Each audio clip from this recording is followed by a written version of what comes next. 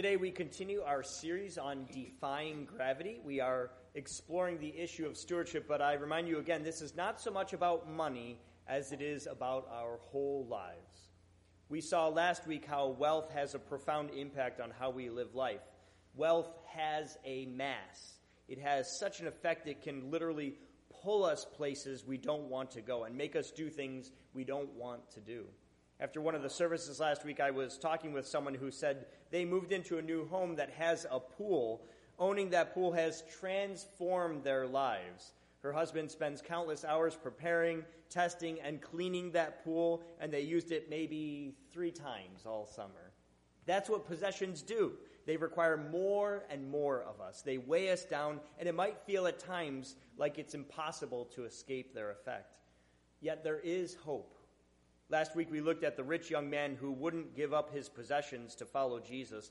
Today we look at another rich young person, this time one who was able to break free. This is the story of the prodigal son from Luke chapter 15. I invite you now to hear the word of the Lord. Then Jesus said, "There was a man who had 2 sons.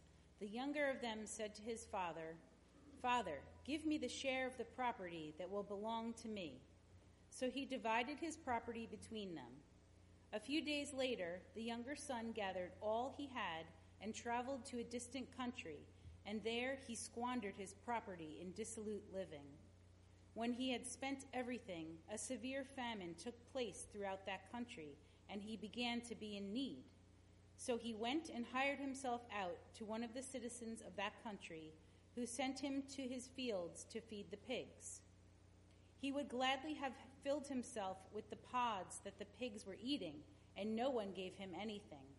But when he came to himself, he said, 'How many of my father's hired hands have bread enough and to spare? But here I am dying of hunger. I will get up and go to my father, and I will say to him, Father, I have sinned against heaven and before you. I am no longer worthy to be called your son. Treat me like one of your hired hands.' So he set off and went to his father. But while he was still far off, his father saw him and was filled with compassion. He ran and put his arms around him and kissed him. Then the son said to him, 'Father, I have sinned against heaven and before you. I am no longer worthy to be called your son.' But the father said to his slaves, 'Quickly, bring out a robe, the best one, and put it on him. Put a ring on his finger and sandals on his feet, and get the fatted calf and kill it, and let us eat and celebrate. For this son of mine was dead and is alive again. He was lost and is found.' And they began to celebrate. Now his elder son was in the field, and when he came and approached the house, he heard music and dancing. He called one of the slaves and asked what was going on. He replied, 'Your brother has come, and your father has killed the fatted calf, because he has got him back safe and sound.' Then he became angry and refused to go in.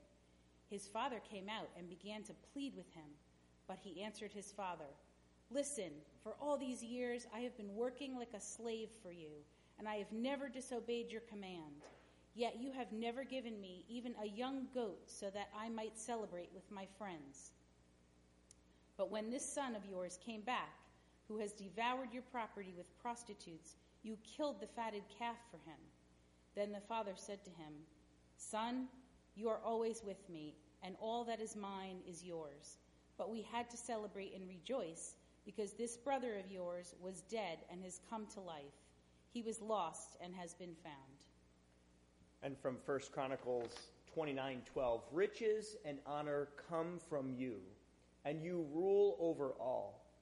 In your hand are power and might, and it is in your hand to make great and to give strength to all." This is the word of the Lord for the people of God. Thanks be to God. I invite you to join me in our prayer of preparation. May the words of my mouth and the meditations of our hearts be acceptable in thy sight, O Lord, our strength and our Redeemer. Amen. I love science. I love to discover new things about plants, animals, and the world around us. but there has always been a certain draw to the stars for me. I love to look at the stars and imagine how and why things are the way they are up there. I have a fond memory of being in college and woken by my roommates to go outside at 2 a.m. We met up with other friends to walk through the woods to a clearing. It was there that we sat for hours watching a meteor shower of white and blue, red and green streaking across the sky. For some, though, what's most interesting is not what you can see, but what you can't see in space. Have you ever wondered what it might be like to be sucked into a black hole? A black hole is a place in space where the gravity is so strong that nothing can escape its pull, not even light. That means you can't actually see a black hole. You can only see its effect. Once something enters the pull of a black hole, it can't ever get out. Scientists describe the moment where something hits the edge of a black hole as spaghettification.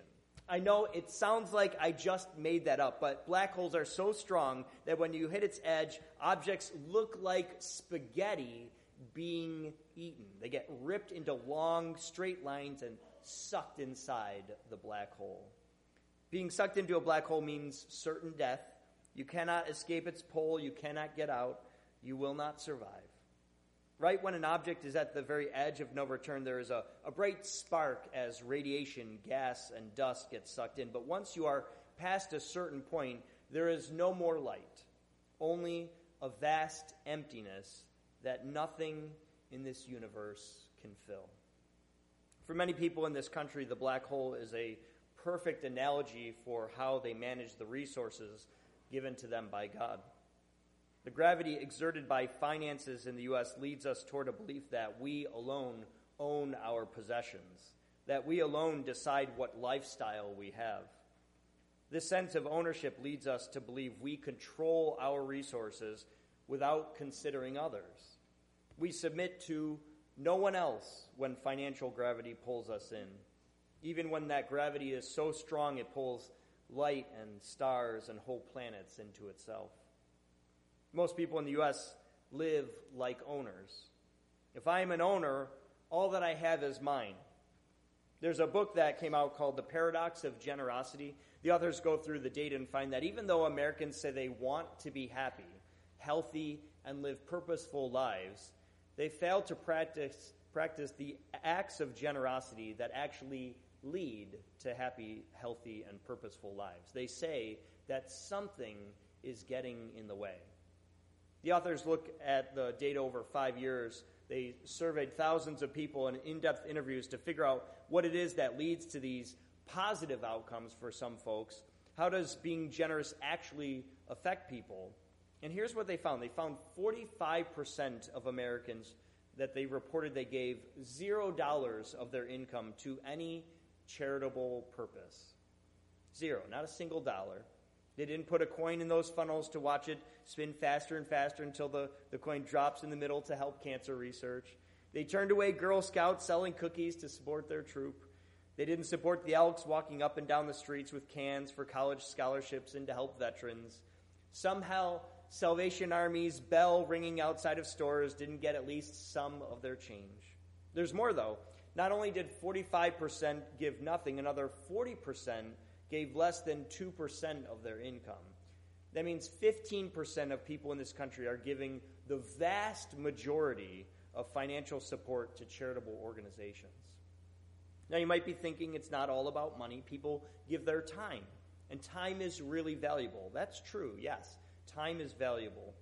Without volunteers, churches like ours and all kinds of nonprofits couldn't do all the good that they do. Yet in that same study, 76% of people said they don't volunteer for any organization. 3 out of 4 do nothing with their time to help others. I dare say people in this country are like a black hole when it comes to generosity. We see the same thing to be true of our young man who has a very rich father. Jesus tells the story of a father with 2 sons and the younger of the 2 boys says in verse 12, "Father, give me the share of the property that will belong to me." Now, there's no commentary on this request. If you read the scripture as is, you might not think anything of it, but when do children get what belongs to them? He's asking for his inheritance, and you only get that after someone dies. In effect, this son is saying, Father, I wish you were dead already. He wishes him dead so that he could get the property, sell it, and get his money. And this is actually illegal for him to do this. The father still owned the land and the profits while he was still alive, but his son goes and does it anyways. There's another factor here, too. The son is very young. From the context we gather, he's only 18, but eager to be independent and on his own. But he is immature both spiritually and when it comes to finances. He gets all his things together, and then verse 13. He traveled to a distant country, and there he squandered his property in dissolute living. Now that phrase, dissolute living, is a strange one. I've always been told the son probably spent his money on women and drinking too much. People probably think that because the older brother accuses him of something similar. But dissolute living just means immoral. So it's a stand-in for him doing things that are not good. But actually, the real word there is prodigal.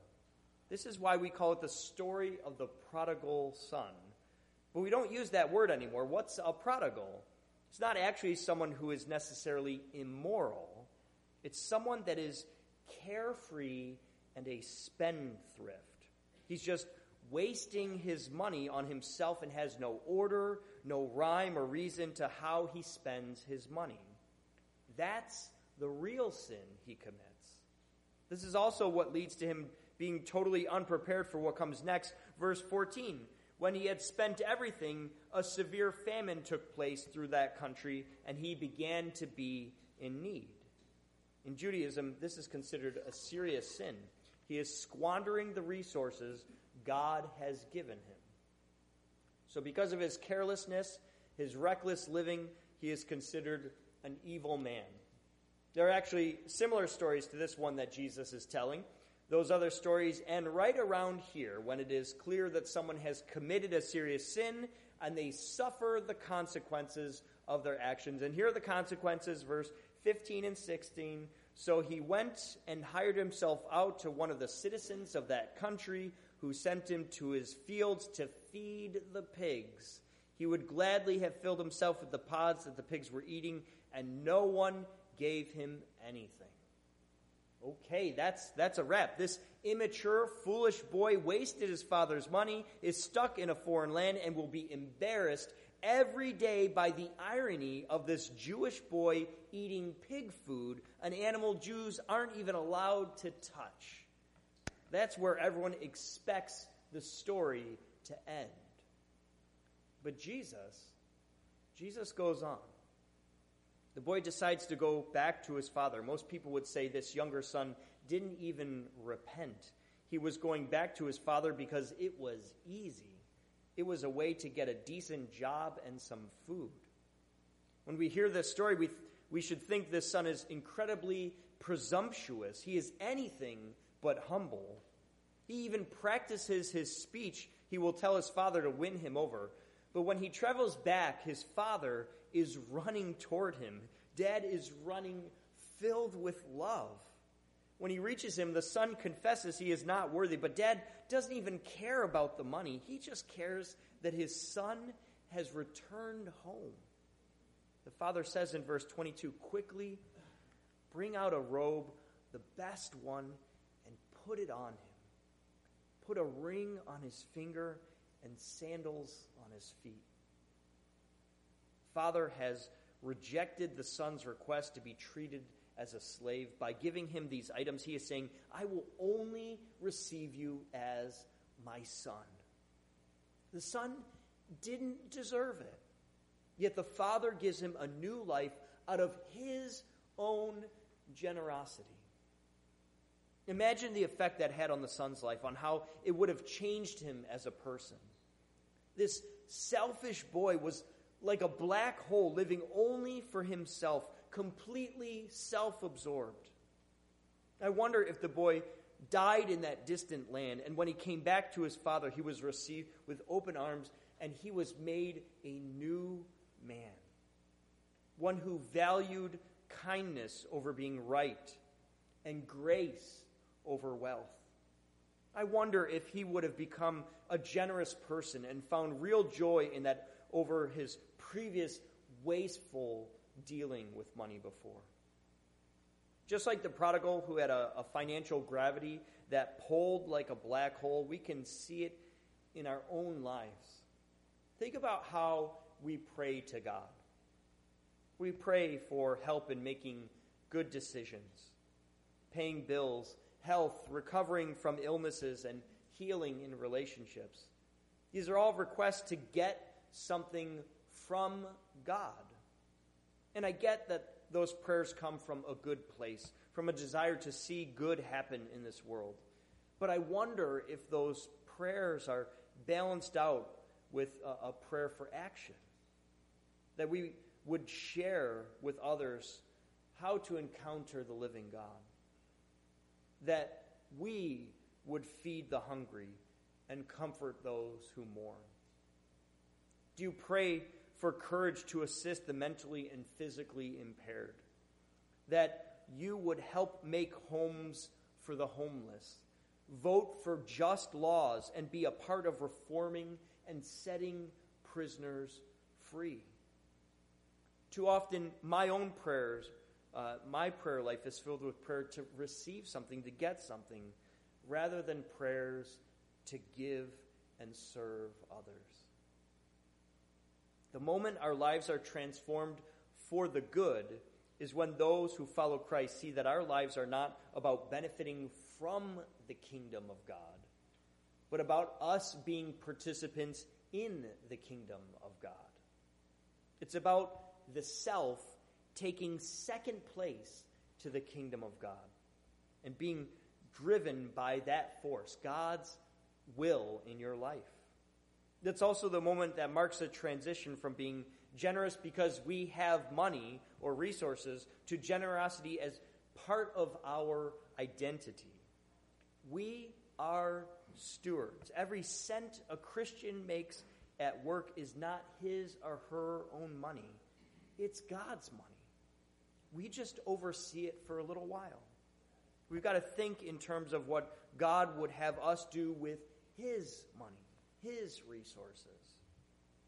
One way a lot of Christians show they are serious about building the kingdom of God in this world is to set aside a percentage of their income for the church and for charity. People usually say the ancient model is to give 10%, but that's actually totally wrong. There were multiple tithes in Judaism, which added up to 23% of a person's income. We know the real goal is not a number. It's a commitment that shows you are giving everything to God. If you have less money at your disposal, if you are near the poverty level or struggle to put food on the table, it might only be a few dollars a week or maybe 1% of your income. If you're a millionaire, God might be saying to you, give it up. It's an idol. Give it to help others and set yourself free. Either way, tithing is a spiritual discipline that builds God's kingdom by building kingdom servants. There's something about being generous, whether to the church or friends and family or maybe a charity that holds a special place in your life, that changes our identity. It moves us from self-centered to kingdom-centered, from self-indulgent to a servant. I remind you today, you are not the owner of what you have. You are the steward, the caretaker on God's behalf.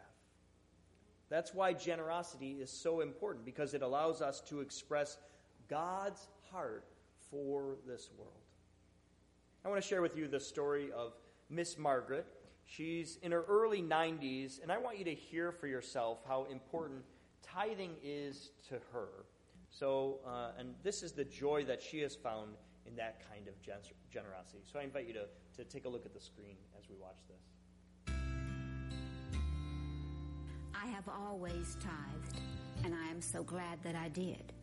It is one of the decisions that brought greater meaning to my life.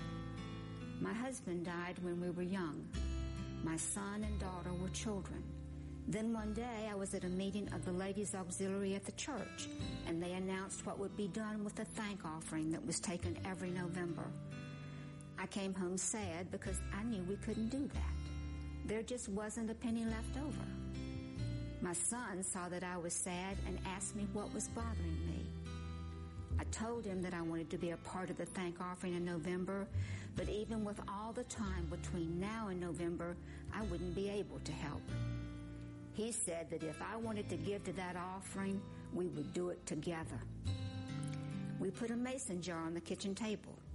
He and his sister took odd jobs, doing farm work or pulling weeds in gardens. They didn't make much, but they would bring their pennies and nickels home and put them in the jar. The country was still recovering from the Depression. It was hard for a woman to find a job. I had to work and take care of the children. I took in sewing and would put any money we didn't need in the jar. We kept a garden and we watched our money, but I always wanted my children to see that giving was a part of life. I just took that portion out first and we lived on the rest. And it was hard, but we did it. Bit by bit, pennies turned to nickels, nickels turned to dimes, and then quarters. By the time November came around, we had a few dollars. I had the children come with me to the meeting, and together we put our offering on the table with everyone else's. I think it was one of the proudest and happiest things we ever did together. Miss Margaret shaped the life of her family through her generosity. Whether your gift fits in a mason jar or a trust fund, you can do the same. But to have that joy, you've got to be generous like she was.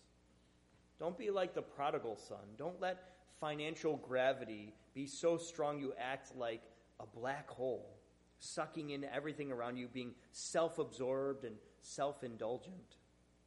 Be like the Father, loving, graceful, generous even when other family members don't like it, moving from receiving God to participating in the kingdom.